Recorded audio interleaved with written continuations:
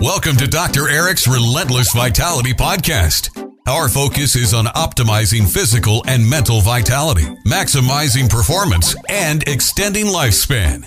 Dr. Eric is a licensed physician with a wealth of expertise in age management and preventive medicine, whose goal is enabling his patients to stay young, feel their best, and enjoy a higher quality of life. Hey guys, Dr. Eric, the fitness physician, where I talk about all things related to hormonal fitness, muscle medicine, and much, much more.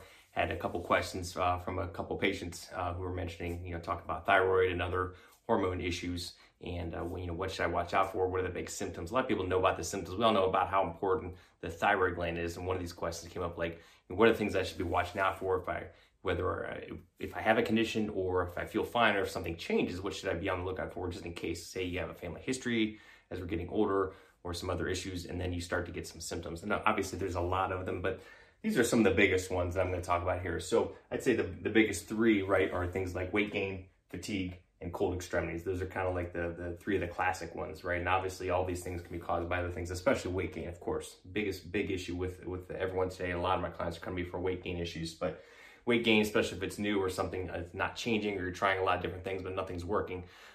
This might be, it's one of the missing things. Now, on the flip side, a lot of people is like, oh, it's your thyroid, and blame for everything when you can't lose weight. That's not always the case. A lot of times it's not it, but this is sometimes a missing piece. So weight gain, fatigue, especially in the afternoon, especially as you're getting fatigued as the day goes on, you're getting tired more than usual, and you don't feel that tired, but now you're starting to kind of be dragging, where you're just kind of tired all day long, but especially picks up later in the day. Now, if you're kind of just wiped out in the morning from as soon as you get out of bed, that could be more of an adrenal issue, or obviously a million other things. But in terms of hormonally, oftentimes classically, it's more later on in the day in the afternoon. But that's one thing to look out for. Cold extremities are notorious, especially hands and feet. If your hands are always cold, or if you're always cold, you're always wearing a sweater, and nobody else around you is, or if it's just your hands and feet that are constantly cold no matter what.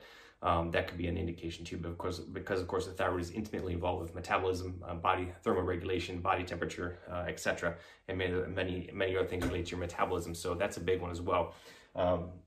Weight gain, fatigue, cold extremities, dry skin, dry hair, brittle nails, brittle hair. That's a common one as well.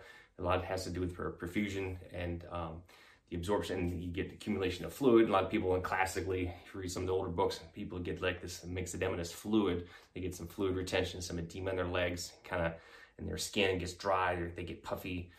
Their skin it's very brittle, and that can be another indication as well. Hair loss, of course, hair loss too is another one. In addition to just being dry and thin, a lot of people, especially women, can get hair loss. Now, hair loss can be underactive or overactive thyroid, but most commonly, most people we deal with are having underactive thyroid or hypometabolism, or full-blown hypothyroidism per se. So that's another common one as well. And then some of the other ones are like weakness, especially proximal weakness in the proximal muscles, getting out of a chair, things like that, or achy joints. So weak and achy muscles, achy joints. This is another one too. Is a very common issue, especially as we get older. GI obviously affects your GI. Constipation is a big one. Again, typically people with underactive or hypometabolism think of things that everything's slowing down. The skin's getting dry, your muscles are getting fatigued, you're getting fatigued, your gut's not moving through, so you're getting constipated. That's no fun. So that's a common one as well. Brain fog, or kind of problems with memory, recall. You just feel like you're in a haze, just not thinking clearly. Again, things are kind of slowing down. That's another common one as well. So mental issues, cognitive issues, memory issues. People describe it, they call it the brain fog, right?